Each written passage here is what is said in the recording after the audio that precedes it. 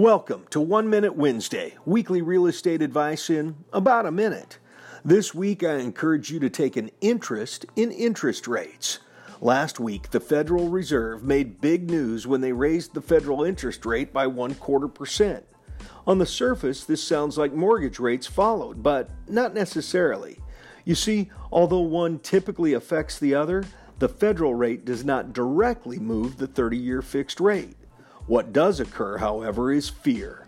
When the federal interest rate rises, a fear that mortgage rates are rising at the same rate tends to spread among would-be homebuyers. That fear causes a surge in buying before the rates possibly go up, which in turn puts pressure on an already low housing inventory and, as supply and demand teaches us, drives up prices. So my advice today is do keep an eye on mortgage rates, but don't panic. Yes, the lower the rate, the more buying power you have, but don't let a possible rise in rates rush you into a rash decision.